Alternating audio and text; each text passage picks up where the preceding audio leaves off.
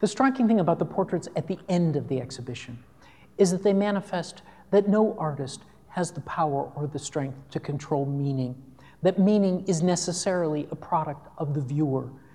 And no artist knows this better than a queer artist who understands the degree in walking simply in public, that whatever meanings one may have about oneself pale in comparison to the way others structure you, call you out, label you, name you.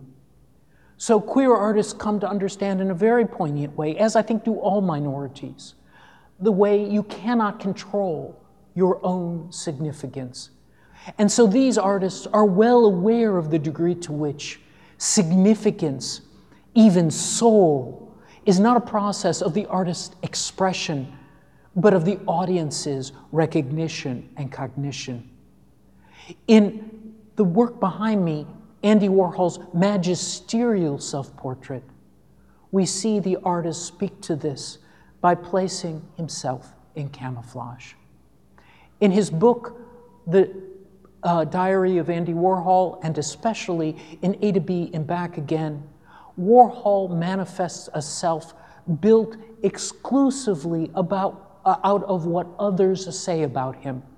In The Diary of Andy Warhol, he marshals a set of terms to describe his appearance that we now know were derived from journalistic accounts of him, how he had been described by others.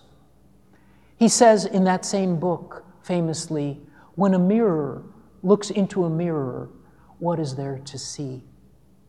And so, at the moment, at the end of Warhol's life, this is just a few months before his death, when we would expect finally for him to drop that Warhol mask and to show us something deep and essential about himself, Warhol pointedly refuses, giving us a portrait of himself in his famous trademark wig as if to say, "I'm all surface.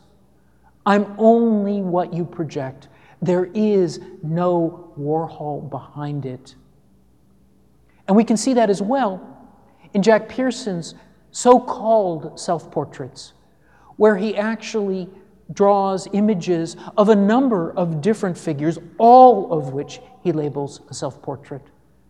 They're canonical types of gay portraiture, media images of, generally speaking, attractive young men in modeling poses.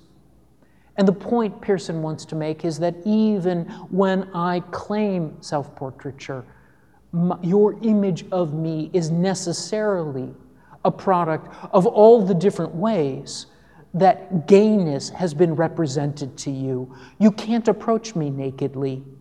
You understand me only as the media, advertising, and other public forms make clear what gayness looks like. We see it as well in Glenn Ligon's slave portrait, runaway slave portrait, in which he asks a number of his friends to describe him. And they have notably, markedly different descriptions of who he is and what he looks like, his character, his appearance. And then in a series of these runaway slave posters, he writes verbatim what they say about him. And we come again to realize how powerfully portraiture cannot be a product of the artist's control, but rather the viewer's. And no picture makes that clearer, I think, than this Warhol.